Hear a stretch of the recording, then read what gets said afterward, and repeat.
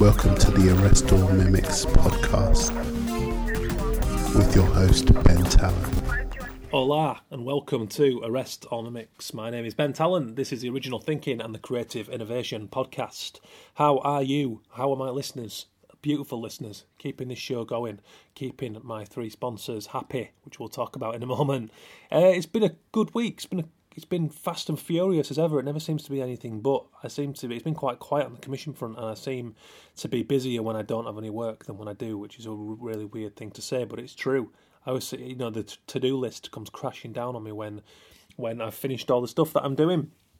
How did you find the legend that is Adrian Shaughnessy? I hope you enjoyed episode 29 last week. What a legend! To give me more than an hour of his time at the Royal College of Art with everything that he's done. He didn't have to do that, but he did, and it's part of the reason I like to do this show. I think you have to pass on these things to the next creative to support the industry, and I'm all about doing that. I don't think you can be selfish in this world. I think if you do and you stay guarded, you kind of stay in your cocoon and you kind of cease to exist after a while. So thanks to Adrian for that. Awesome show. Today we've got Adidas illustrator Peter O'Toole coming up. He's going to take us through an amazing story of landing a dream client in emphatic fashion. We'll get to that in a minute, but first of all, of course, I've got to thank my wonderful sponsors for supporting this show, making sure I can keep it free every week for you guys. Illustration Limited, Illustration Web, of course, I'm represented by those guys, but they really do awesome work, representing around 200 illustrators, animators, set designers, fashion illustrators, lettering specialists, portrait artists, real broad range of visual communicators. Biggest illustration agency in the world, if I'm right in thinking that. Correct me if I'm wrong, but either way, they do fantastic work. So check them out, illustrationweb.com, like I said. Really awesome team, really working to support the industry, doing their environmental bit too with the 1 Million Trees project, which you can check out on the website, started by director Harry Lyon-Smith. So thanks to those guys. Thanks to Heart Internet, who bring us our little tech bite-sized tips every week. They specialise in SEO, hosting, domain names, all the web stuff that we all need. I'm going to be looking into a web special before long where I'm going to chat to Nick Leach from Heart Internet. Nick's really switched on and gives me loads of little pointers and kind of, cool ways to market this show, which to raise the numbers, which is really awesome. But for today's tip, once again, I'm going to do something a little different, and I'm going to talk about today's guest, Peter O'Toole. We'll get to his story soon, and he'll tell us the whole story of what I'm going to paraphrase, probably quite badly at this moment in time. But Peter he's had this lifelong love of the sort of casual clothing scene, as he'll describe on the show. And that led him to the kind of Adidas Originals and all that kind of side of things, the whole Stone Island and all that. So Peter started to illustrate the whole range of Adidas City Series from the Originals range, and there's an unbelievable cult scene based around Adidas. You get people now in Manchester when they launch a new range of Originals queuing round the block, overnight to get these things, like some sort of Star Wars film opening.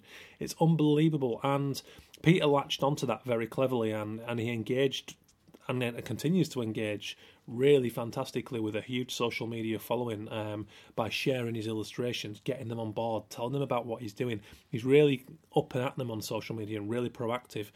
And he's managed to build a following that dwarfs my own by doing that. I've done it in a kind of smaller way, by latching on to fans of WWE and Leeds United and that kind of stuff. But Peter really blazes a trail in that respect. So check out the way that he owns social media through his work and the way that he created his Adidas works. So of course, heartinternet.co.uk, they advocate the this kind of use of social media. They're very up on leading with passions and engaging audiences, and Peter does that absolutely perfectly. So thanks to Heart for that. Which brings me on to my next sponsor on the other side of the coin, Printed.com, who have been doing a brilliant job of getting the show out there and supporting me over the last few weeks, and will continue to do so, hopefully. They they offer over 90 products, various things from flyers to business cards to posters to large format print. They're really on it, and a really fantastic customer service team, as I found out myself through getting the flyers for this show done and my own promo booklet. So Peter's story later on today will tell us his cool story about how he started to create his own Adidas illustration prints, which led to a commission from Adidas. But there you have it. Peter does a whole range of prints, from Richard Ashcroft portraits, Ian Brown portraits. He really got onto the Adidas sort of casual scene, and people who are a part of all that. There's this whole movement of people who kind of endorse that, like officially and unofficially, just the way, their style, their look, their image. And so, with Peter's prints, that's something that, of course, Printed.com offer. So go and check them out. They do just so many cool stuff, and you have full ownership over that, from the design of the work and the uploading right through to the purchase of your order. Very reasonable, great customer service, awesome printers. Go and use them, go and check them out. So thanks to Printed.com for that, and you can find them, as it says on the tin, Printed.com. So cheers to all those guys keeping this show going every week for free. Check us out, as ever, at Arrest or Mimics on the Twitter. Get us your thoughts for Adrian Shaughnessy. Awesome reception for the first week. Keep that going. Keep sharing the love. Adrian's story is one that we should all listen to if you're serious about your visual communication, which I hope you are if you're listening to this show, or even if you're just a passenger. Go and check out the work that Adrian's done. It's really inspiring stuff. So Peter O'Toole, let me think. It goes back a little while. We're both Yorkshiremen. We both studied at Bradford College. 2002 I started. Peter started in 2003. I had left after my first year to go to Preston and specialise in illustration. So we missed each other. But the way that these kind of things seem to happen in the smaller Yorkshire towns, it's weird. So we met through a mutual friendship with Danny Allison, the very first guest on the show. If you want to go listen to Danny's story, check him out on episode 1. But Danny got a studio during his time living in Huddersfield after he'd come back from a trip to Australia at a place called Bates Mill, which is a fantastic old, I think it's an old spinning mill, an old woolen mill, which is like the one that I grew up next to. And Bates hire a number of their studios out to creatives.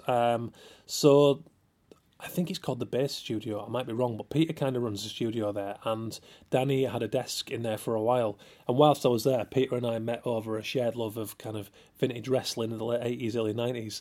And we're both into, that the whole casuals thing is cool. I love my Adidas myself, and I got chatting to Peter. And when I found out that it'd been commissioned by Adidas, I thought, oh my God, I've got to get him to tell that story. That's just fantastic. And as someone who's been lucky enough to work with Leeds United and WWE, my dream clients, I knew the feeling, but there's only so much I can bang my own drum because this show's not about me.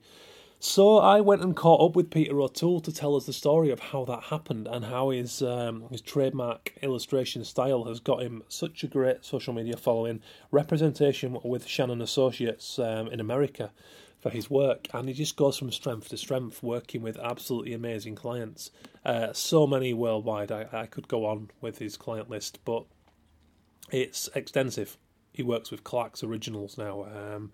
I think he's done stuff with Lecoq Sportif. Just really, he's such a stylised, well sculpted style. So go and check him out. You can check him out on Shannon Associates, of course, and you can check him out on his official site too. I think it is peterotoole.co.uk. I'm going to check. This is really peter-o'toole.co.uk. Brilliant website, brilliant brand. Check him out. So without further ado, I'm going to take you to the conversation with him in Bates Mill in Huddersfield. It's a bit of a long one, but it needs to be because there's so much to get through. So I hope you enjoy. Get us your feedback. What did you study at uni? I forget, graphic design or graphic media communication. That's right. I think they just put 3 words. Yeah, I started the same course. They put like 3 random words together. That's a graphic design course, and then you can choose.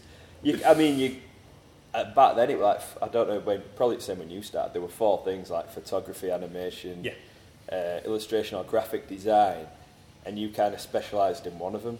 Yeah. And I just went down the illustration route, to be honest. I dabbled in animation a bit, but it's a whole new ballgame, man. You need to dedicate your whole... Laborious, isn't it? Really laborious process. I'd rather work now with animators than I do. They know what they're doing. I can just tell them what to do. That's the same here. I know how to set up my illustrations for animation. And that's where it ends. I wouldn't mind having a play with some quite simple stuff just for fun, but not like music videos of 3 minutes and stuff like that. I went as far as, like when you do a rough for a normal client, an illustration client? Yeah. I did a rough GIF It was like a GIF of a really crap animation to show the animator. It's like the next level up. It's like a bouncing basketball. Brilliant. But it was spinning at the same time. And it was like 6 really crappy frames. It actually looked pretty naive and good. I might start being an animator. Brilliant. Despite what I've just said. Yeah, that's amazing. Did you find an advantage of having done the other pathways like in the first year? Did you get a flavour and an idea of where you wanted to go? Well, I kind of did that at art college for 2 years. I mean, it were even more insane then because you had like frigging logo design, photography, screen printing. Yeah. It was great. Did you do a BTEC? Yeah, BTEC National Diploma. Nat Dip. Yeah, Nat Dip. Nat Dip. Yeah, so you did that, and it were great because I went to New College in Huddersfield, which isn't an art college, but I just went there because all my friends were going there, and I did art. And they made us draw a chocolate bar for 2 weeks. So literally, you had to buy the bar as well. And, open it, put it on a piece of A3 paper, draw it for an hour each session, and then put it back in a plant chest without moving it, and then next session, pull it out again. And I was like, fair enough. For one session, I can understand you need to learn detail and you need to learn how to concentrate and stuff. But fuck that. I was like, this is not what I expected. I dropped out after about 6 months. Met my future wife there, which was probably a good job thing. done. Yeah. Then I went to art college, and then it was like, right, this is more what I'm on about. And then after that, Bradford was almost a feeder. Yeah. I almost did fine art because I went to Loughborough to look around. Do you know when you're deciding what uni you want to go to? And they had the best fine art studio ever. To the point that I went back to my tutors and said, I don't want to do illustration anymore, I want to do fine art, just because I wanted that studio. I can't imagine you in the world of fine art. Basically told me to shut up and you're going to Bradford. So basically I kind of figured out what I wanted to do in art college. Yeah. And then when we were at Bradford, it was just a case of getting on with it, really. I mean, dabbled. We got to use screen printing equipment, and you had a really good typesetting spot in the actual mill that we were in. And I was in the same one, Junction Mills. Junction Mills Junction Mills were amazing. And then after the first year, we moved up to the Lister building, and we got piled in with everyone else. I think we probably had it way too good at Junction Mills. Yeah. And it felt like a step down when we went to the Lister building. But it didn't have the character.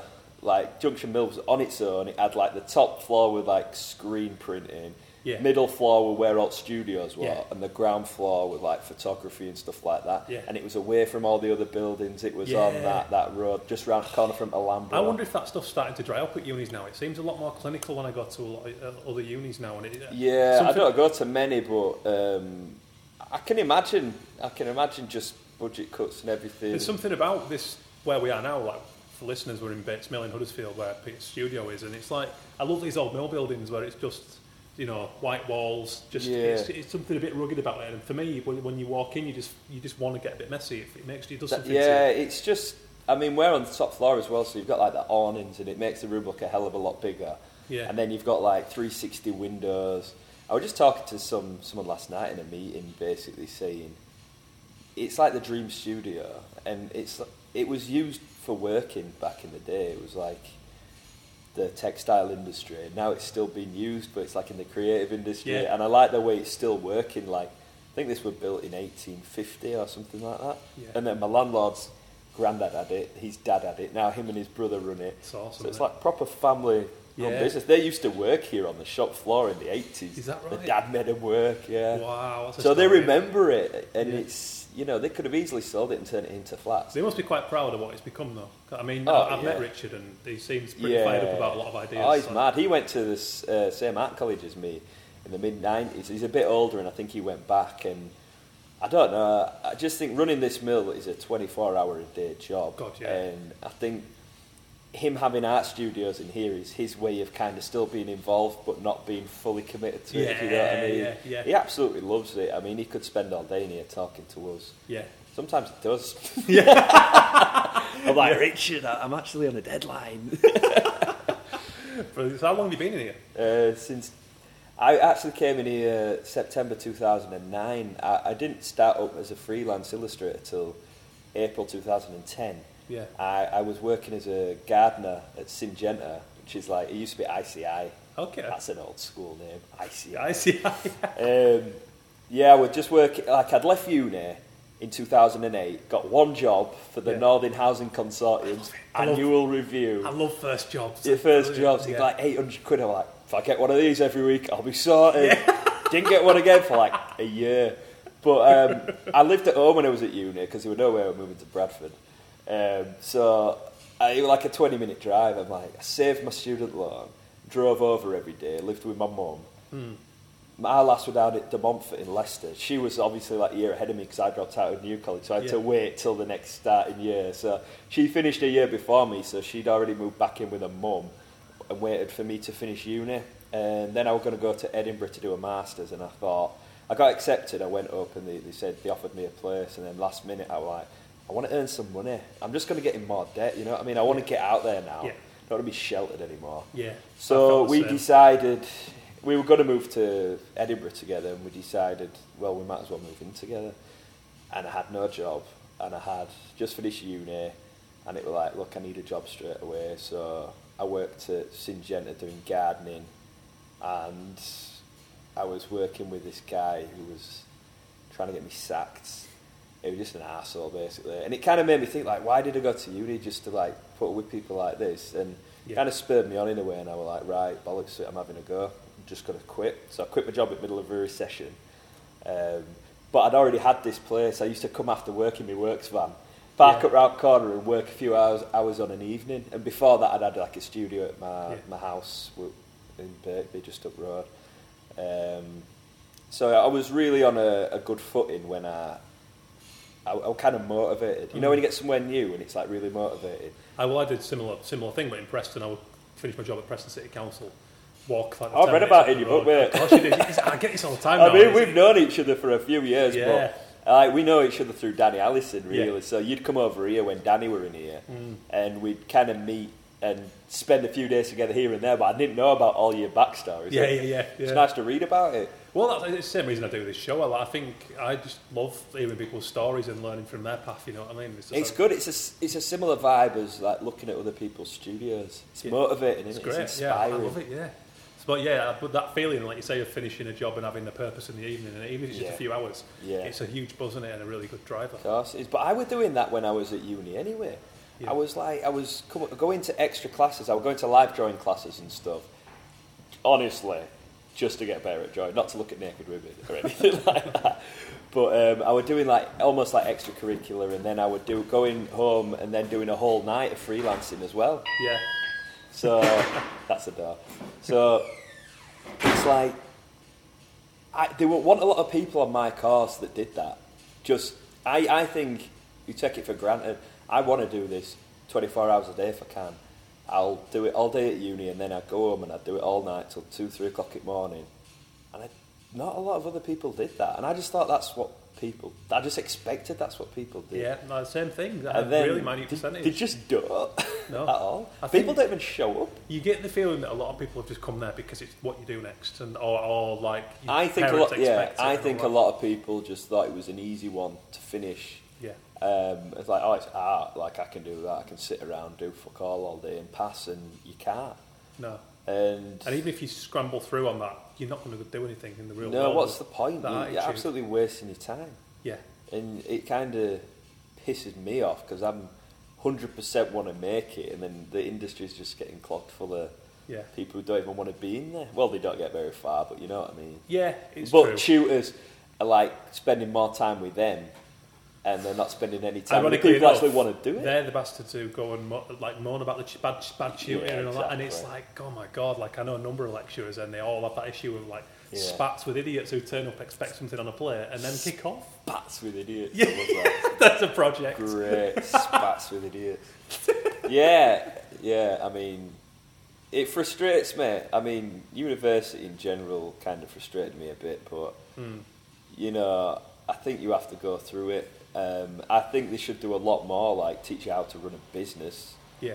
Jesus, if students come round to me, I'd just tell them how to invoice, and I'll tell them how to do all the stuff that I had to learn from scratch and like fumble Inter. Yeah. And it's like, Danny Allison taught me quite a lot about stuff like that. He's savvy as fuck, is Danny. He'd been in the industry a lot more, but I mean, he really over-exaggerates stuff as well. So you've got to kind of like meet in the middle, because there's a curve in there. He will scare the shit out of you if you actually listen to him. And it's like, hang on a minute, life's not that bad. He's like double strength cordial, and you've got to water it down a little bit. Yeah, and you don't realise if you don't put enough water in. But then I found him a really positive presence to have around, because I could sort of take that. So although I went to the extreme, it kind of set me up for the worst, and it wasn't quite that bad. You know, it was cool. Oh, definitely. But then he'd tell me to do this campaign monitor thing that I'd never done before, and it'd be like, yeah, you get this campaign monitoring, you get all these email addresses from LinkedIn, you do all this technique, blah, blah, blah. It took me about 3 days to do, and he's like, you'll get work for the next 3 years non-stop. Didn't get one reply, and I'm like, yeah. Do you know what? It's a real. It's weird. I understand. It's a proper science. I know people who do really well with it. I've never had any luck, because I'm a people person, and I need to build them relationships. I was the same with illustration agents as well. People, I mean, I don't know how much work you get off your own back, or if you go straight through your agent all the time. And I know Danny pretty much got, I think he got like 100% of his work through agents. When I got my agency, I was expecting that. Nah, it didn't work for me. Averaging now about one job a month. I've been with them like 4 years, but went through like 8-month period where I didn't get anything, and I was getting a bit worried. But once I started updating my portfolio at my end, I got more work through. That's what I found. You have to drive it. You have to put the TLC into your own stuff, but then also. But at the end of the day, it's still not going to be enough to live off. No, that's it. But I was always wanting to get my own work anyway, so I only saw like my agency jobs as an extra. Yeah. They're in America, so they get me all the American jobs that I wasn't getting anyway. Yeah. See, mine are global, so it's like, it all sort of comes through them. But then I had obviously the original clients that I came to the agency with. But I've been with them 6 years now, and so I guess 2 years on you, and I'm finding now that only the last 2 years I've sort of started to see a much more regular flow and a better relationship now. I understand that it's a long-term thing as well. It does take time, yeah. And I think, you could just leave, couldn't you? And you could just jump to another agency.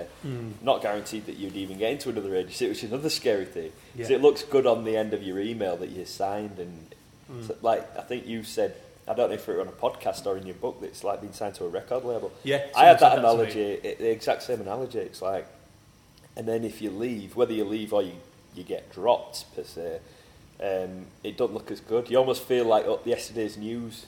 Right now, at the bottom, it's like Shannon Associates, New York, and it's like. Yeah. People come back to me and like, have you moved to New York? Yeah. Like, nah, mate, I'm still in Huddersfield, mate. Yeah. but my agency. Great. I mean, representing globally, that's an endorsement. It massive is. endorsement, isn't it? But it's one of them things. Like I was emailed everyone under the sun.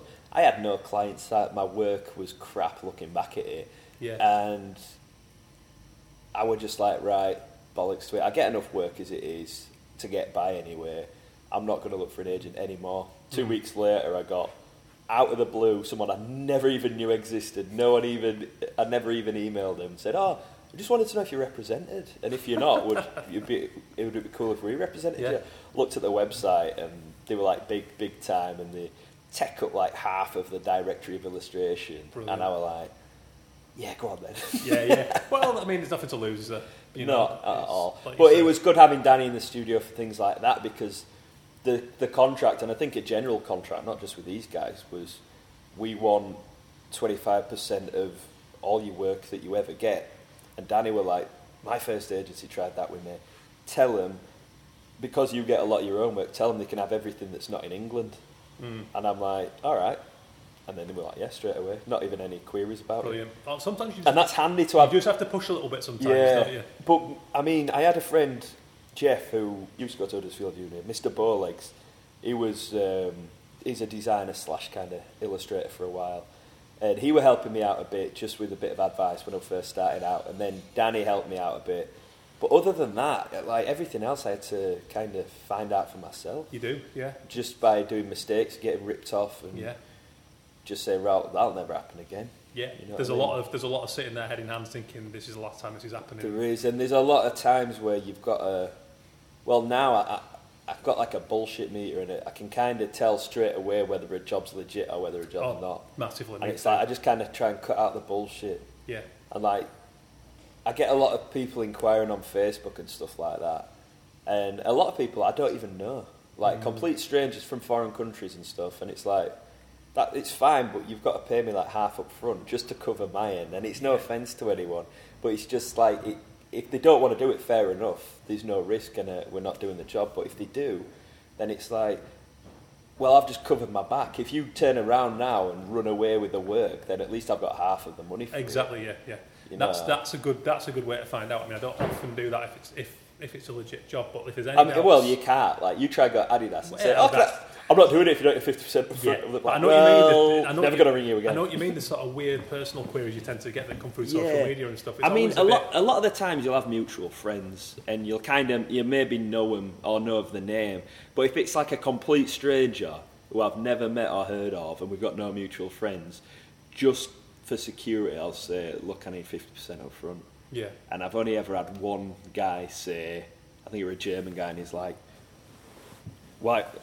No. And I'm like, well, I'm not doing it then. He's like, why? He's like, well, I don't know you. This is the security. He's like, well, I don't know you. I'm like, well, you're asking me to do a job. Look at my portfolio. Did you think I got that portfolio by ripping off people like 50 quid? If I don't know. Like, no. It's like, if you think that, I don't even want to do the job with you in the first place. Yeah, well, he's kind of retracted then. He's like, oh, yeah, sorry. Yeah, but you do, though. Sometimes you have to get a bit strong enough minded to say no to stuff. And you know, like I was saying to you earlier, I turned down quite a big job yesterday. It just didn't sit right on a number of levels instinctively. The money was good, but it's just, as you get further down the line, I think sometimes learning to say no is a powerful thing. Definitely. But you've got to pick your moments, haven't you? You know. Oh, if you go too sometimes far you might say yes to a job that's, you know, it might not seem like the best job in the world, and it's not for the greatest money, but that might end up getting you more eyes on your work. Like, it might just be...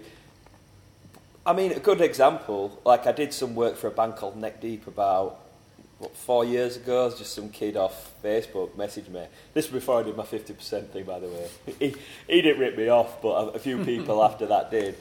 But it was like a guy called Seb, and I'm like, I'm in this band, they really like your work, or can you want some like artwork done for his first album? So I'm like, yeah, of course, whatever money it were. And he's like, yeah, cool. So I did it, and that band since has absolutely blown up. They've been supporting Blink 182. They've been selling out shows in America. Yeah. I was in the car the other day and they were on like Radio 1 or something, and I'm like, I mean, it's music that I wouldn't necessarily listen to day to day, but I'd listen to some of their stuff, obviously, because the connection. You know, you've got to do your research and stuff. And I Shazammed it, and it was their new single. And I'm like to wife, like, I did this guy's album like 4 years ago. And you can run with that, can't you? Yeah, but at the time it was just like, you know, it's like doing some artwork for a band in Huddersfield. It's like, not that they're never going to get anywhere, but you don't expect it straight off the bat. It's like, it'd be cool if they did, but Neck Deep absolutely went nuts. Yeah. Like, these people, their fans redraw the artwork. And like they've got like you look on Tumblr, it's my artwork, but it's redrawn like a million times, like lyrics written over the top of it and stuff. Brilliant. And it's just like this vintage style face with like a missing tooth and like a blacked out rectangle across the eye saying Neck Deep. Yeah. And to see people redrawing that, they call him like Ned the Head. They've named him Ned the Head. And they've got such like a massive fan base, and I mean, I don't even want to guess how many Facebook followers they've got, but you just see like last week Mark Hoppus just remixed one of the songs. Really? Like lead singer for Blink 182, and you're like, tremendous. Wow, it really should be the other way around. Yeah, it's pretty nuts that, innit? And it's just, that's like the best example of something that you go in with that'd be like not massive expectations, and it's got like the biggest amount of eyes on it ever. That'd be like finding out that Ralph Steadman's redrawn one of my artworks. Exactly. Literally, that's like the alternative. Yeah. But it's like, I mean, I haven't worked for them for a few years because they've got bigger and bigger, and they've got other artists working for them, and with all the merch and stuff, there's people that suit that kind of scene like more than my work does, if you know what I mean. So they've kind of like moved on and stuff. And if they asked me to work for them tomorrow, I'd definitely say because they're awesome guys to work for. But it's like the lead singer's brother still keeps in touch with me on Facebook, and he's like, oh yeah, you're in Kerrang this week. You've got a whole back page, because it's like an advert. It's like, next week Neck Deep interviewer in, but on the back page of that week's Kerrang! It was like the whole Ned the Head filled the whole page. Fantastic. So I go to Ad Sainsbury's, pick it up, and it's you do, put it in my archive. And then the next week it was like, oh yeah, you're Ned the Head's on a T-shirt on the back of Kerrang! It's like just an advert, but it's proper cool. So good. It's all this stuff that you just don't expect to happen. And it's pretty sweet. I think sometimes that's why it's worth doing them, though, even if there's a slight risk involved. Sometimes if you wait up enough, you just don't know where things are going to lead, and you could say that about any jobs, you know. Oh, exactly, man. So, I mean, talking about the sort of more cult stuff, was music a bit of a way in for you? Because I mean, you used to do a lot of gig posters and stuff, didn't you? Yeah, well, I used straight away at uni. Me and my friend Ollie Smith, we thought, right, no one's going to hire us. No one's going to put us in magazines. We've got no work really. It's like, how are we going to get his name out?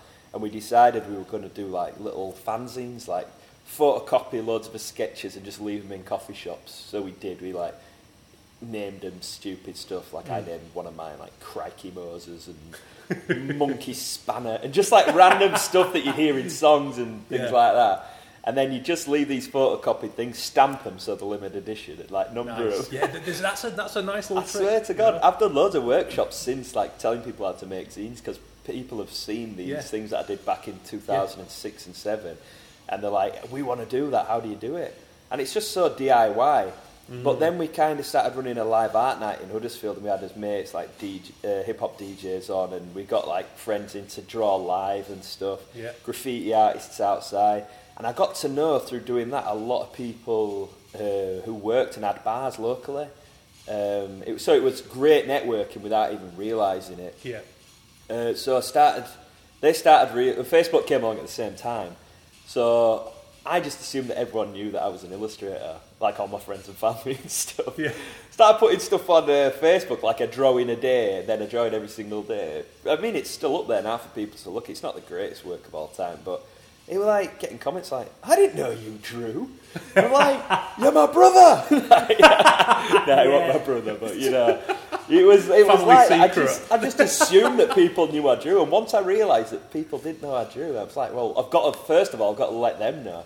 So people from the bars were seeing my work as well, and they'd met me, but they probably didn't know like how if I were any good or not. And they'd see my work, and then I'd get asked to do stuff for bands around here. I'd get asked to do gig posters, and then on the gig posters I would put like my email address and stuff at the bottom, and then it kind of steamrolled from that really, and kind of did all this stuff on the side while I was doing the gardening.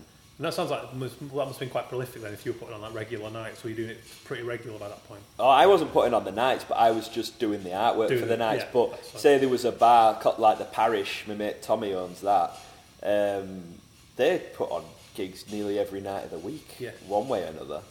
So, I mean, generally they'd only get me to do the artwork for the big gigs and stuff like that. But did your style start to develop through that? Yeah. Well, I got to experiment a bit. They gave me complete freedom, and I just kind of experimented. And I was just getting into digital at that point, so it was really good for me as a learning curve as well. And it was a really like a learning time during them few years. I learned so much, and then obviously you plateau, and you probably learn then how to do stuff a lot quicker than actually anything physical changing. It's like, well, stuff behind the scenes is changing now, because I can do that poster that took me 2 days to do before, I can do in 1 hour now. But you know what? And then I can do 10 more jobs, and then I can earn 10 times as much money, and I can keep doing this for the rest of my life. And you get confident, don't you? You know what you can do without even thinking, you know. Well, before I'd also take on anything. So the same bar would then want me to design the menu, and it's like I didn't even know how to use InDesign. So I hired a guy who was in the studio and gave it to just lay out the type and give him half the money. And then I was like, after that, I'm only doing that once. So I learned how to lay out type, and then, you know, I'd take anything, logos and stuff. And now it's like I've got mates who are so good at that why would I even bother? I'd just recommend it to them.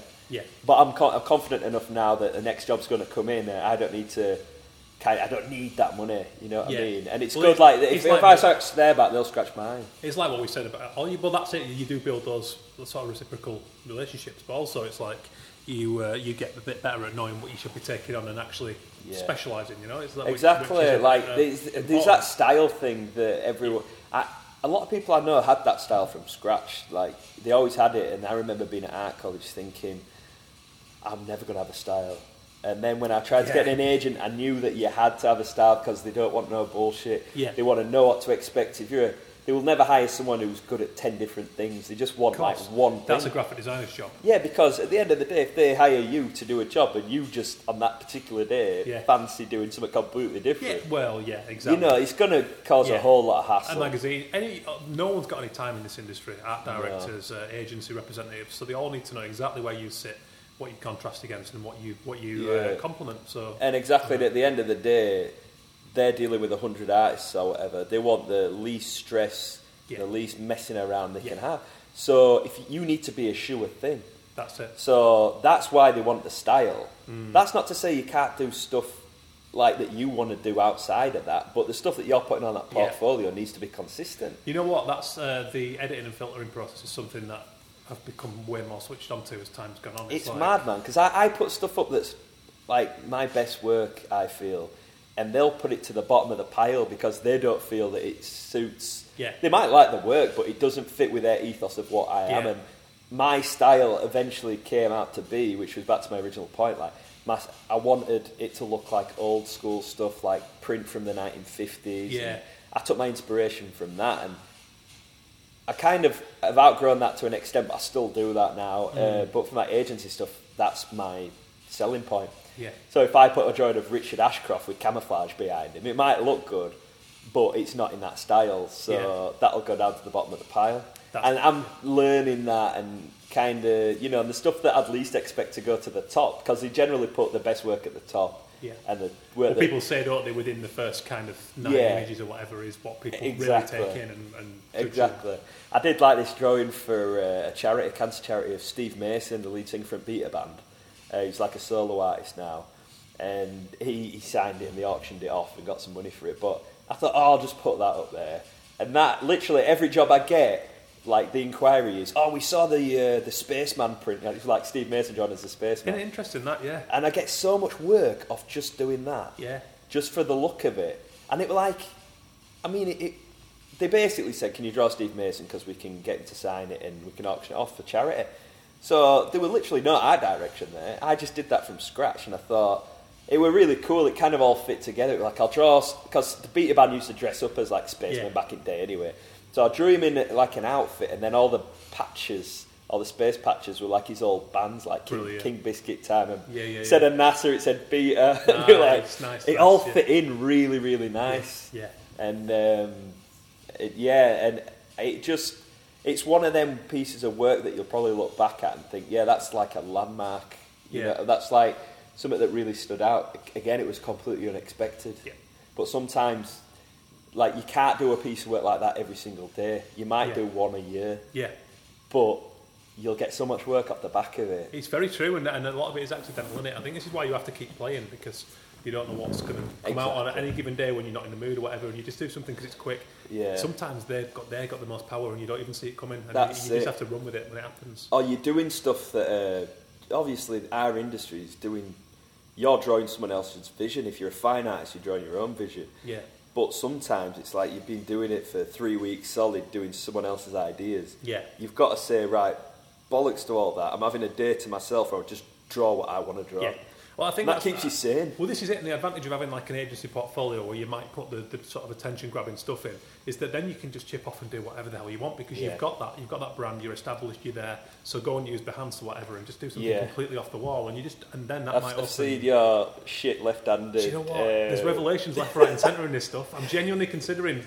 It seriously is, and do you know what? It's like getting out of your comfort zone and putting yourself on the spot and saying, "Look, this might work and it might not. Yeah. Might blow up in my face, but left-handed drawings of England football players is definitely a Ben Talon concept. Well, this is it, but I mean that. But it suits you though. Like if you know and you know your work, it's very much you. That's your brand. And I've said before, to me, that's the holy grail in any art form. It's like having a brand. People connect with that. A lot of people don't see being an illustrator as having a brand, and it's not just how your work looks, it's how you are on social media. Yeah. You know, I see people, I mean, you don't want to be a massive corporation if you're not a massive corporation. If you're just you want to get your personality across on these things, but also at the same time, art directors are looking at it. Don't like to put photos up of yourself like shooting heroin on a weekend. You know what I mean? Because it doesn't look very well-known good. illustrator pursuit. Yeah, and I've seen. I mean, that's a bit hardcore, but I've seen so many like people doing stuff like that, or just there's the person. It's trying to find a very fine balance between work and personal. Yeah. I do put a photo of my kid up every now and again, but it's not like every single time because people just unfollow you.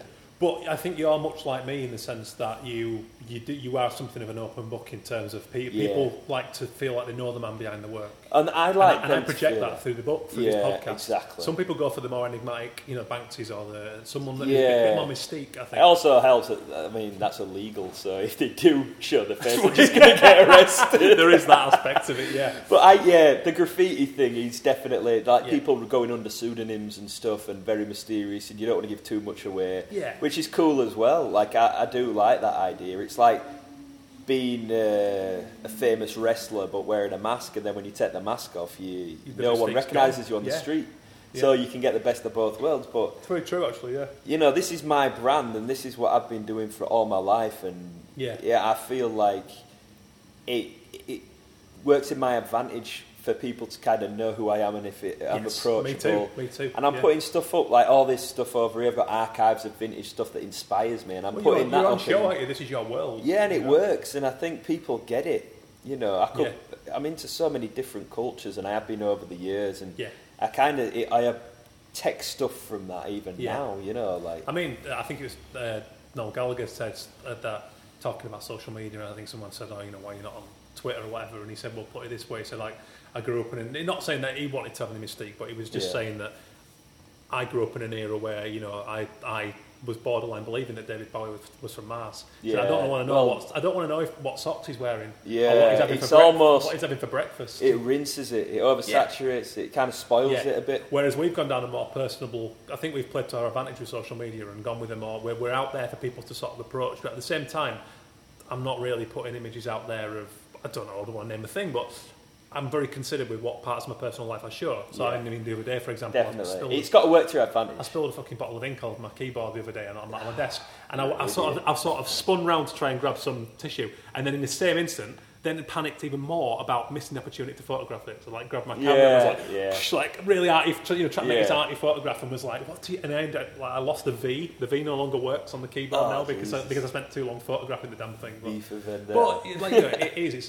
it's a delicate balance, isn't it? Yeah, and I don't want to use my son as bait, but it's almost like. Yeah, he does his work, but then he's a family guy at the same time. You know what I mean? It kind of, I'm not using him as to kind of, or my family to kind of get myself work, but I do think that it gives a bit of more of a personal thing. Yeah. I'm just like, I'm still like working my ass off all day, then I'm going home and I'm spending time with my family. There's only so much work you can do in a day, but I want to get that across that I do work my ass off, and I have done since I started. Swig of water for the working man. Swig of water for the working man. What a podcast that is. What a guy. That's a reference to Stone Cold Steve Austin for anyone that cares, which is probably no one.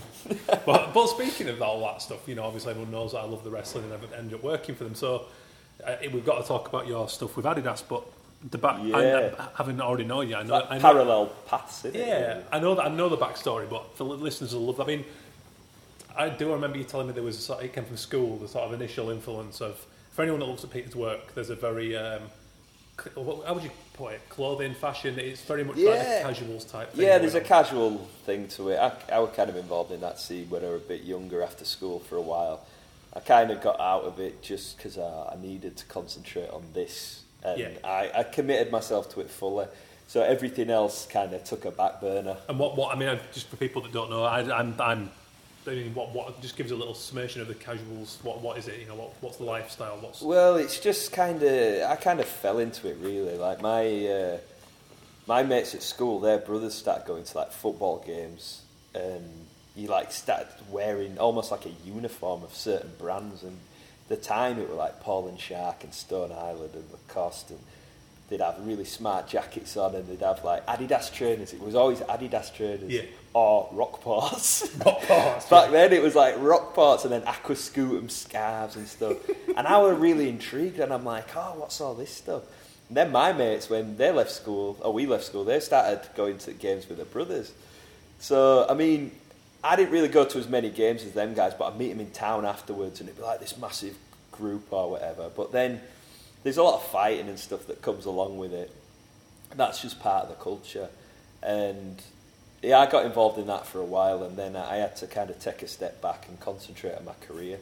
But what I did take out of that was, like, I still collect trainers to this day. I still spend lots of money on jackets to this day, and I'm still mates with all them lot. And like the guys I used to go to school with, you know what I mean? We go way back, even before all these days. So they might still be involved to an extent, but it's had. I think that whole scene's had to calm down over the years with police presence and people getting sent down for like first offences and stuff. It's really knocked it back, but the trainer scene is kind of. I mean, I got it from that culture, but globally since then it's just blown up all over the shop. I mean, and so it was quite a handy thing to get into. It's almost like invested in my future, starting to collect Adidas trainers. As we sort of hinted at with the personality thing, these things I often find are already there in your life that you can draw the most fuel from. And Definitely. And it's clear to see for anyone that looks at your illustrations of the sort of lads in the jackets and all that stuff. It's not, you've not just taken an image and illustrated that. There's an obvious love of it. There's a treatment there that shows that you are invested in that, and you're showing that a little bit more. And it's, I think anyone then therefore who's into that gets it. They get that you're not a tourist. You're not just doing it to look trendy, which some people are. There's a lot of people who just kind of jump on that bandwagon, and it's like, well, you can do that, but how far are you really going to go? You know nothing about the culture. Yeah. You know, like I kind of grew up in my, from 16 to 22, 23, in that scene. And I was pretty quiet, but I'd always look, and I'd always be listening, and I'd always be paying attention to stuff. And there were a lot of I kind of knew what they wanted on T-shirts and stuff before I had the skills to do it. And I knew that drawing loads of trainers on a poster Adidas trainers hadn't been done before. Not the kind of trainers that they bought, like the vintage reissues from the 70s, or even the original ones from the 70s and 80s, the running shoes. And I was like, I really wanted. They were Adidas City Series, and I mean they've loads. It's Dublin, London. The list goes on. I've got 2 posters worth. I'm not going to list them all, but I literally did. Posters with rows of these trainers, doing all research. Some are really rare, some are more common, and I've collected an archive over the years, and then I was doing a bit more research, trying to find enough to fill a poster, and I did that, and it just blew up. And I did another one after that, a limited edition one. I only did 100, and that sold out as well.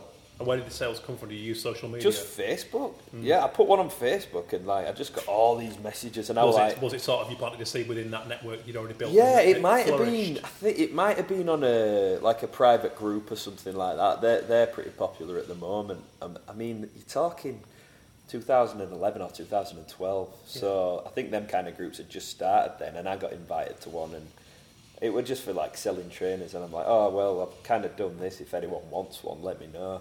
And then it was just ba ba ba ba ba ba ba. Really? Wow. Yeah. Yeah. So I got. Because it's a dedicated audience, isn't it? Let's put it this way. Then I think one of my clients, Casual Connoisseur, they put it on their Facebook, and I had about 100 requests in about 4 days from Russians, Germans, Americans, over the world. There's a real global and I was appreciation of this stuff, isn't there? I was like, what's happening here? And it was from the trainer print. And then randomly, obviously, then you see it all. I've seen it all over the internet. People ripping it off. People just putting it on their Facebook. Whatever. It's fine. If you want to use it as your profile photo, that's cool. It's pretty sweet. But I must have put it on Instagram or something, and I got an email from Adidas, and I was like, oh shit. When the big dogs it's coming. Whoever it was, I'm not going to say any names, at adidas.com, and I'm like, shall I open it? Shall I just fold and move to Argentina? Ronnie Big style. Yeah, Ronnie. Ronnie Big to the illustration world. I thought, right, it's going to be one of two things. It's going to be, I'm going to get told off, or I'm going to get asked to work for him. And I thought I'm more likely going to get told off.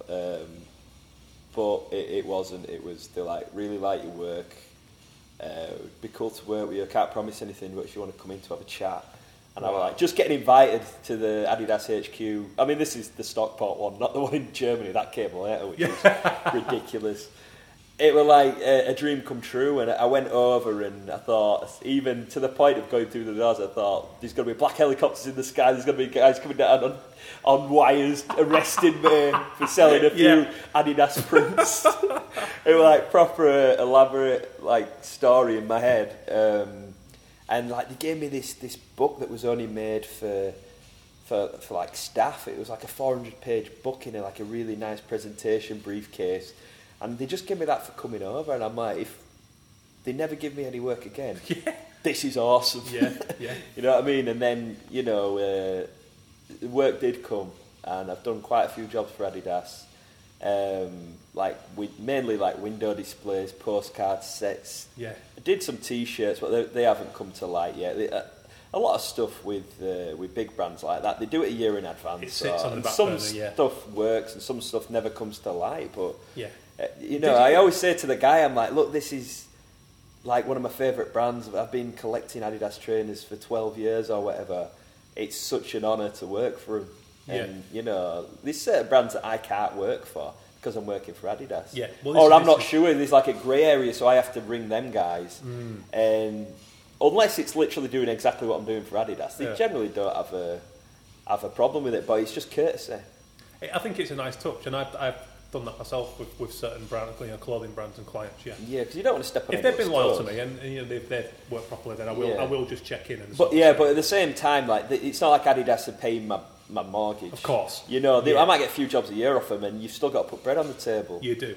So you've got to make a decision. But I also think it just shows, as long as you're not taking respect, and it shows a certain level of respect to do that in the first place, even if you then go on and do it. I think they'll appreciate that. Exactly. And it's nice to just keep in touch with them, because I always want to know what's coming out and what's new. And do you know what? That will go a long way, because again, the very reason I got the job with WWE was for a number of reasons, but primarily, as the guy would later tell me, is because I actively sought him out and told him that I was into the product, I knew his brand, and I wanted to work for him. So why would you bother going for anyone else who's probably not into it at all? Yeah, he didn't have to educate me. He knew he could feed me a brief, tell me who it was about, and he would only have to make minor stylistic changes. And you run with it. That's it. Because that's what you're into. And and I still do it to this day, I get on the phone to him every so often and say, look, what do you think about this? This would be a cool idea. Do you actively go after Adidas now and pitch things at them?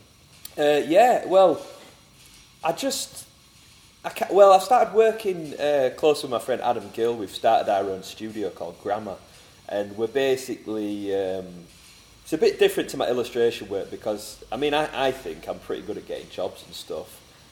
Can talk the talk, but a lot of it is I aim at jobs that I'm into, like Adidas and similar brands, and I've been into them for years, so it's not like I'm making it up. I've just done some research the night before. I know what I'm on about to an extent. So I think I'm quite good at getting work that way, but there's only so many people who wanting illustrations. Yeah. But a lot of people want websites, a lot of people want books, a lot of people want promo stuff. Yeah. And Adam, my friend, is so good at the graphic design side of things. He just gets his head down, and he's the best guy I know, logos, everything. So instead of just pitching illustrations to people, now I can pitch everything to an extent. Animations, we're working on some title screens at the moment for a Sky Sports documentary. Fantastic. We're working on some branding for a ski resort company. We've just done a whole range of T-shirts for Dickies, and it's like across the board, and it's great. And I'm just thinking about the future as well as, I'll get to the point, do I pitch to Adidas in a minute? I'm going off on a bit of a tangent. But, it's like, there's so much more to offer. I'm thinking about the future in the fact that maybe I don't want to work 24 hours a day, giving myself arthritis because my hand's cramped. What I mean? Like, when I'm 60, I might just want to be an art director, and I'm kind of setting myself up for that. Well, do you know and what? the budgets are generally bigger. And like I pitched a job to Adidas about a book instead of just an illustration. Because again, they might want to use me for one thing, but then they're more likely to use another illustrator. Absolutely. It's such a big company. And the variation keeps it exciting. But more to that point, that I had a number of mates call me out on how the fuck did you win the Creative Agency of the Year award when you're one man. But I'm not. I'm doing exactly what you've done there. Yeah. Working with Danny Allison. I'm not even there now. I'm pointing over there. You're pointing over where he used the ghost of Danny Allison and Stimpy the dog. But I'm using his photography skills to create art direction. I'm working with my mate Dirty Fry's an electronic producer, providing soundtracks and audio well, this is it. It's just pulling in your resources without having to hire anyone full time. At the core of it, using your loaf to speak local terms. Yeah, exactly. Using your loaf to earn a crust. It's like straight away. It's like just me and Adam as the core. And then we'll hire in copywriters if we need them. Yeah. We're not gonna. Why would you hire a copywriter for a full year and only maybe need him once? This is you're hiring people ad hoc. Yeah, the advantage we've got now with the digital revolution is that we've got immediate access to any number of good people. As long as you understand this is one of the things I've learned from working in film. I understand now what a director of photography does. I know what the director producer does. I know who does the soundtrack, who does the actual sound recording. Exactly. All that stuff. So that pushes voiceovers. It doesn't mean you have to do any of it, but if you've got the vision and you've got the balls to go and pitch something, you can do a lot more than one. Exactly, and it's almost like you put yourself out there. So I'm just thinking about the future. I'm still obviously doing freelance work as well, but if Grammar goes to the point where I can't fit any more freelance work in, Grammar's going to get it. You know, we're giving Grammar the push. Every job now, I'm thinking, how can we have a long-term relationship? How can Grammar be involved in it? Yeah. It's the future of me, basically, and Adam's future as well. You're just thinking business, You're just thinking ahead, you know, and it's stuff that I never thought, like, when I first started. But going back to your original point, pitched a book to Gary Aspden. It was like a consultant for Adidas now. He used to work for Adidas back in the day. And he's doing a range, it's called the Special range. He's been doing it for like 3 years, and it's like it's like a new take on old classics. So it's got the look that it was from the 70s, but it's got all the new technologies and some really nice stuff, like really, really good stuff. And I was just on the phone to him one day, and I'm like, how cool would it be in a book? Like, I really want to know, like, what's going on behind the scenes? Like, what does your business partner Mikey have to say about it? Because I've never heard, like, his take on it. How did Gary Watson, the guy who did all, like, the art direction, and Stan the Man, the photographer, how did they do all these shots based on vintage retro things? Because there's, like, floating shoes. There's, like, you see the front and the back. It's like, how did they do that? I want to know. And they basically made, like, a little hangman and then photoshopped it out. But this is... And Gary's like, you know what? Like, it's a good idea. And I think people would want to know that. And we ended up working for the last year on this book with Gary and his team. Just kind of... It's really cool as well, because, like, half of it is, like, a retrospective. Well, I'd say 2/3 of it is a retrospective on the previous few seasons. And then you flip it over, you know, like old school, flip it over. And the other half, it's like... the lookbook for the current season. Wow, great idea. It's mean, and then like this guy Gary, he knows everyone, because that was his job at Adidas. He was basically kind of there to know like what's going on. He was there to give like clothes out. Basically Adidas used to endorse sports stars, and then when Gary came along, his job was to endorse musicians and stuff. And he kind of hooked up Bape with Adidas, and they did some really cool superstars, Bape stars and stuff like that with Adidas, and it's like really cool stuff. And he's responsible for a lot of cool stuff. And then he just put on Instagram the other day, like he'd just gone for breakfast with like Liam Gallagher, and Liam Gallagher's just holding the book that we'd worked a year on. So and I was good. like, I saw that image going off. And I was like, yeah, that's kind of why I do it. And then during the whole corset stuff, it's like he did. Do you know the Coral? Yeah. You know, Bill Ryder Jones from the Coral, who's a solo artist now.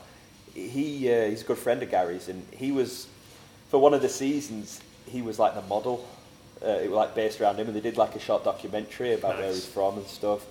And he was wearing all the clothes, and it was cool. So we got invited to this launch that he had down in London. Went down there and watched Bill Ryder Jones perform, and turned round, Noel Gallagher's talking to Bobby Gillespie about 2 meters away. And I'm like, everyone's just acted like that's not happening. Like, everyone's acted like Noel Gallagher's not just there. And I'm like, I'm not going to be that guy, like, running up to Noel Gallagher, proper fanboy. Yeah. But, you know, you've got to, if you're invited to stuff like that, you've got to respect it. And you do. It was the first real thing that I'd always envisioned that at one point I'll be mixing with the stars. And I hope that Noel Gallagher at some point knows who the hell I am. But, like, just to be there were great. And then I walked into the bar next door and Andy Bell's just there talking to someone. Yeah. Charlene Spiteri were there. John Sim from Life on Mars. Brilliant, I like John Sim.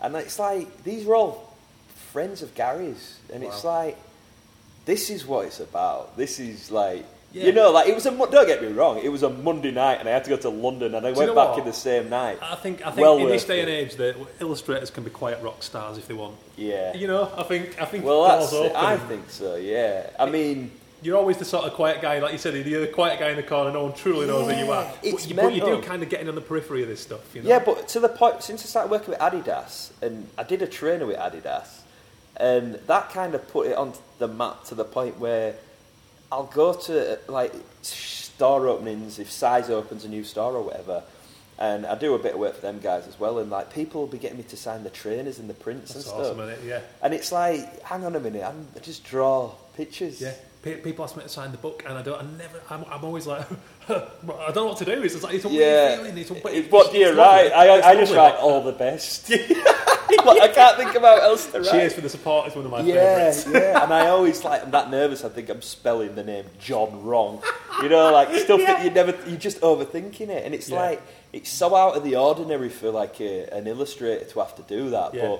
But at the same time, I quite like it as well, you know. I love it because we work hard, we're very passionate, and I think we do it often speculatively, so we don't know where the next thing's coming from, so you sit there doing it on faith. So when you get validation for that, I think it's a huge buzz, you know. Oh, it's great, and and working with Adidas has definitely, like, introduced me to that kind of line. So you mentioned about the shoe, what was the deal with the Quartool project? So I was trying to get in with Adidas before I got called up by Adidas, which we talked about earlier.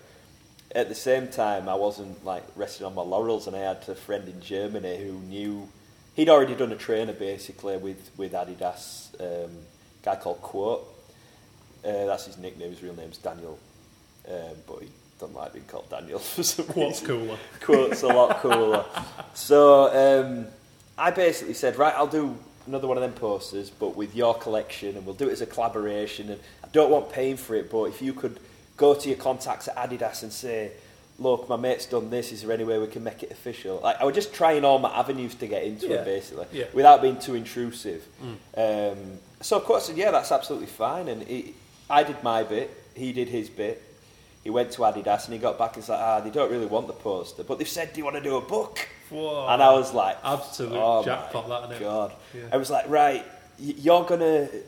Right, pick 50 of your pairs. Quote picks 50 of his favourite pairs. Not necessarily the ones that were on the poster, because now we've got validation. We want to do the best thing we can. Originally, we were going to use the images on the poster. I'm like, no way, I'm going to redraw over 50 illustrations and just do it for free. I'm just going to do it. Because I want it to be my best work, you know what I mean? So he wrote about his stuff.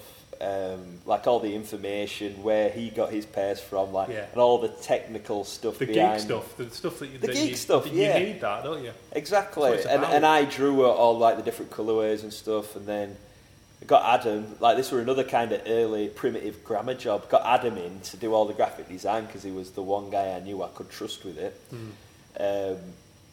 And he did a really good job of the layout, and we got the guy who worked for Adidas did, like, some laser etching in the front cover, and it was such a nice, cool book. And then it took us about a year to complete all in, like, going back and forth with Adidas and stuff. And then probably the last 2 weeks, they just turned around and say, like, we've decided, like, you can design your own trainer to release in conjunction with a book. And I was just like, how do you process that? You know, I didn't believe it was happening until I got the sample in my hand. And it's got my face on it, and I was like, if this falls through now, and there's probably a chance that it could have fallen through at any point, because that kind of world, it's like, look, things get shit just goes like that. It don't matter. You can't bank on anything. I thought, even if that project is pulled now, I've got this one shoe in my hand, this sample that I'll have forever. Yeah. And no one can take that away from me. Unbelievable. But you're right. How you can't process it. I've never digested the WWE stuff, and I doubt I ever will. It's like. But I think if you're still in awe of it, then you're always got to be thriving for more of it. Of course, know what I mean? Yeah. I do. There are moments. There was a moment in particular when I pulled out this stack of old VHS covers that I'd cut and pasted by hand from WWE magazine in like 2000. Because what happened was my dad's mate used to record the pay-per-views. We didn't have Sky. Yeah. And he would send them once a month. So I'd buy like the what was the brand? So I forget the blank VHS cases. Anyway, going off track, but I bought the case. I used to buy these 4-packs and send them to him like 4-hour version in case it ran over. Yeah, he'd send them back, so I'd go and buy the hard case and design the slip case, and I've still got them all in my studio. Brilliant. And I was having to clear out recently, and I pulled them out and I put them next to like an official Randy Orton poster that I'd done, and I went and put the kettle on. I was like, I'm going to take this moment, and just stood looking like that, 15 years apart, but look what's happened. And I was This goes on to another thing that I'm sure, well, obviously you do go through it. There's certain moments in your career where things come full circle. And very much, and it might not, I mean, that's the dream thing. For me, it was the Adidas. It's like, collect Adidas. 15 years later, you've just done your own Adidas trainer that's got your name and your face on it. By the way, the name Quote Tool is obviously Quote and O'Toole put together. Yeah. We were coming up with some really crap names like the Archive, yeah. like Artisan, and then all of a sudden I'm like, there's no way I'm doing all this work and calling it that. So I was just in my front room one day and it was like Quote Tool, and it's like, boom. Yeah. But yeah, that's where the name came from. We could do a whole other show. Yeah, on but names. like when we're talking about like full circles, when I was at art college, like Adidas is one for me. The WWE stuff, I still call it WWF. I know they'll probably get censored or whatever. Vince will be getting in touch with you and saying I'm not allowed to say it. Yeah. But it's like that's full circle for you. You're doing your own made VHSs, and then 15 years later you've closed that circle by doing the official thing. It happens all the time. Like when I was at art college, Addict Clothing was one of my favourite brands. It had all my favourite artists working for it. 10 years later, I did a artist range for Addict Clothing, and it's like that's a thing done. And Brian Cannon, growing up, listening to Oasis, listening to Verve, looking at all the record covers, collecting all the singles. 15 years later, working with Microdot, working with the guy who did all that, the guy who lived it, the guy whose idea it was to put a Rolls Royce in a swimming pool on the B&R cover. The last act of rock and roll. Exactly. Being in that guy's office and just looking around, I'm like, how the hell did I get here? Yeah. You know, and that was another full circle moment. Yeah. And I have them all the time. To go complete devil's advocate to that, I was sat in Devon Albarn's manager's office 2 weeks ago with Brit Awards on the shelf behind me. Yeah. How does that happen, you know? I'm not going to share that secret with the listeners, but unfortunately, we don't go that far. But no, you don't get everything. You get an insight, but we're not going to... By hook or by crook, I worked my way into that opportunity, and it went well. We got along, you know, nothing dramatic came out of it. There have been steps on the ladder, but just like you say, full circle, a moment where you go... This is worth the 15 years of work to do that, and character building, you know. Exactly, and a lot of it is because you're aiming at brands that you like and you're into already, because you've already got that step ahead, like you said. You're already passionate about it. So I'm not seeking out working for stuff that I'm not interested in. Stuff comes along and I'll take it, and I will get into stuff through doing jobs as well. Yeah. But from the other side of things, like I don't know everything, and I'm always willing, and I'm like you say, open book. You always need to be learning, and you need to be so cultured, and you need to be on the ball with everything, not just current events, but old trends, and you know, there's so much stuff. I mean, for an example, I got asked to do a picture of, I can't remember what the brief was for a magazine, and it was kind of like an illustration based around the lowlifes in New York in the early 90s, and I'm like, what the fuck is that? Like, what is... Well, that's great. But I found out that lowlifes are like polo, like Ralph Lauren, po, and then low at the end, low life. Okay, right. Yeah, not like low life, so it's like a culture, so... I'm more interested in proper low life. Yeah. So low lives are a culture, and it's basically like, you see all the rappers in the early 90s wearing Ralph Lauren, like Wu-Tang and everything. Nice. They're like low lives, because I'm not saying Wu-Tang did this, but there were a culture of these kids from the ghetto looking at like all these great designer brands like Ralph Lauren and stuff like that, and they wanted them. So they basically just 30 of them would just like run into a shop and just take loads of stuff off the shelves and run out and just take what they could. And that was like the low life culture, and that's why loads of rappers like there's a great I can't remember what video it is. It could all be so simple by Wu-Tang. I think it might not be, but it's like Raekwon's wearing this Ralph Lauren top called Snow Beach, and that's like one of the most sought after top. I think Chris Brown wore one other day, and it just doesn't have the same effect when Chris Brown wears it. But it's like stuff like that. You look on eBay now, and they're going for like grands. Jeez. But it was that. It's like the ones that were most sought after. You know, like when they have like the teddy bear dressed up in the. So I'm guessing you did your sort of your casual style of illustration for that project. Yeah, no, in fact I don't think I did. Whatever, it didn't go to press in the end anyway. Oh, okay, but the whole point of that was literally, that's something that I learnt about from the job. Like I didn't already know about that. Story as well. And the worst thing was, like, because I'm such a big fan of hip hop, I was like, should have known that. Should have known about that culture. No pudding tonight. How did I not know? Probably because you didn't grow up in New York. In the ghetto, you know. Good. Oh, but, yeah, it's good fun, and like you say, you're always learning new stuff. And so you know what? Every job's so different. I remember, like Danny was saying, he was getting a bit. I really wanted to get into editorial, and it was like he really wanted to do everything else, like T-shirts and stuff like that. And it's like, the grass is never greener, you know. But the beauty about my job now is that every job's so different. I could be doing T-shirts one day. Me too, I love the variation. Screens. I love a day like this, chatting to you now. Yeah, it's great. A day in my studio with a lot of podcasts on illustrating. It's both amazing because of the variation. Exactly. And you're never bored. Don't get me wrong, if I were doing the same stuff day in, day out, I'd probably be sick of it. Yeah. But because everything's different. Yeah.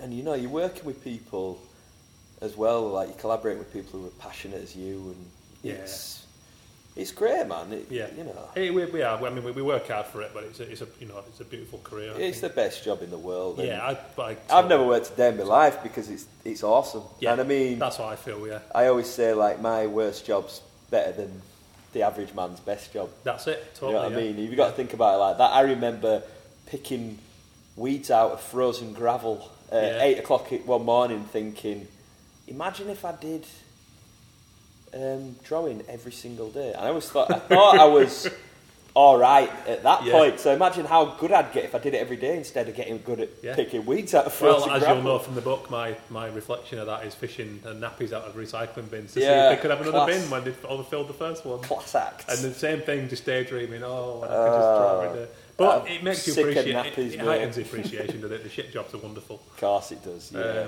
Right, so Shark in the Tank, I know you're a listener, so you'll know what it's all about, the last part of the show. Yeah, I've been thinking about this. Like, you asked me to do this podcast probably 6 months ago, before you even started it, probably.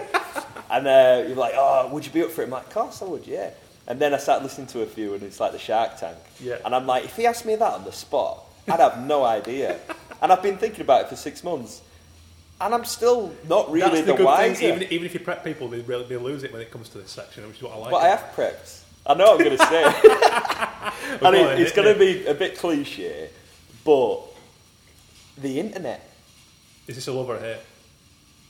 Because you've got to give me one of each. It's evolved. Oh, has it? Yeah, it's one of each. Yeah, I realise all along the whole thing with Damien Hirst is you had to love or you hate him. So well, it's got one of each. All right, I think it could be both. All right, brilliant. Love and hate. I think we're very similar age. I think you're 32. I'm 31 in October.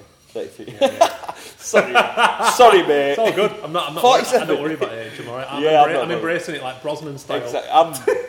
I'm like a fine wine. Like, definitely. I'm a lot better person now than I was 10 years ago, put it that way, in all aspects of life. But so we grew up knowing what life was like before the internet. You could appreciate it. And also, we appreciate the internet because it's like so much better. Yeah. It makes life so much better. And I mean, you're a few years older than me, but I'm pretty sure we were so just slightly different. I think you were on one side of it and I were on the other, where I didn't have to go to London with a portfolio and have 50 meetings a day. Did you? I didn't have to, but I did, and it benefited me at the time. But yeah. I mean, it was very much a choice. I wouldn't have said I had to. Because Danny Allison, when he's a bit older than us, he did that. He was 2 years on me, so it was probably 4 years on you. That was the norm.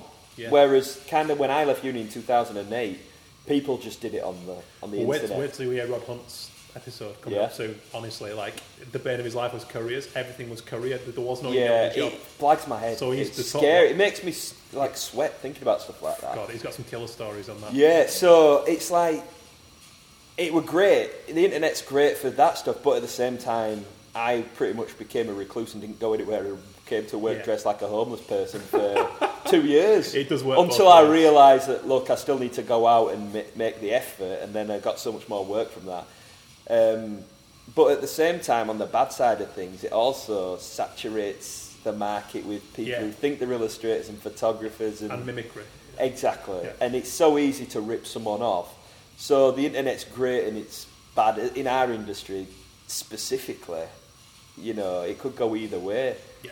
But I think my success has a lot. Owes a lot to being at the right place at the right time, especially when it comes to stuff like social media. I don't think I'd be half as successful as I am today if social media hadn't blown up around the time that I was putting my work out there. Yeah. Art directors are following you on Instagram and stuff like that. You'd never have that before. No, you wouldn't have a chance. But like every other era, you bad or good, you work with what you got, don't you? Exactly. You play the card, the hand you dealt. Definitely. Like you say, there's still the flip side of that is you could, as to your point earlier, you could fuck it up by putting some grotesque or silly image up there. Oh yeah, you could still ruin it. It's yours to lose, definitely. Yeah, that's it. So it works both ways. Yeah, but then on the bad hand, it's like it's so easy for people to rip off your work and kind of oversaturate the market with crap. Yeah. But I always think the cream rises eventually. So especially the hard work that we put in. There's no way that you could just mimic that just by copying. No, because something. you can't learn that soulfulness and that everything that's built up to that. You know, the journey. Not a chance. That's what you can't mimic, and that shows to the people with a good eye. It shows. You see true personality. You know? And like, there's a lot of people who get caught up in like trends. You know, there's a lot of trends over the last few years, and someone will be big for a hot minute, and then they're gone. You'll never see them again. I think it's better to build something that lasts. I'm looking long term. I'm thinking long term goals. I want to be here for a long time, and I want to adapt, and I want to be true to myself. I don't want to copy trends. I want to do what I want to do and make it cool. You know what I mean? And you stand out. You stand out because of that. Exactly. And you're the same. You've got your own unique style, and it's like. Yeah, people can copy that, but they're not you. No. The whole thing, like you said earlier on, it's the personality that comes somewhere with ahead. You're always onto the next idea when they're still trying to follow what you're... Exactly, because they haven't got an original idea of themselves. You're in a shadow, as simple as that. You know, you're hiding behind them. It's not good. It's not cool. And, so that's my Shark Tank. Brilliant. Well, internet. I think we've put the world to rights there. So thanks for your time. No worries, man. It's good to see you again. It's been a while. I think everyone goes to college and kind of graduates through uni with a dream client, right? We've all got something that we'd love to do. I don't know whether it's Game of Thrones, whether it's, like I said before, in my case, WWE or Leeds United. It might be Disney. It might be... I don't know what it is. It might be fucking Cafe Nero. I don't know, but whatever it is, there's nothing wrong with that. But what's important to retain, having done that myself, been really blessed in doing that, is it's achievable. These people need your services, so get out there. Think about the best way that you can drive that to them. Peter's story about the Adidas prints, I think, is particularly inspiring because I love the fact that he didn't know whether he was going to get in trouble or get commissioned. It's like it's a devil and angel sat on the shoulder type deal from the old cartoons, but. Peter's a lovely fella doing really amazing work, and I'm continually impressed by his move from strength to strength as he goes throughout his career. It's wonderful to see. So go and check him out, like I said before, peter-o'toole.co.uk. Thanks for tuning in as ever, and thanks to my lovely sponsors, illustrationweb.com, heartinternet.co.uk and printed.com, all doing brilliant work that we all need in abundance. We all need representatives, we all need printing, and we all need digital skills. So those three guys are supporting the creative industries by giving us those every week, and you guys are supporting me, supporting that creative industry by checking in once a week. Please keep doing it. Please keep downloading the show. Do leave a good review on iTunes if you like what we're doing. It's really valuable to us. And thanks as ever. I hope you enjoyed it today with Peter O'Toole, and I'll see you next week.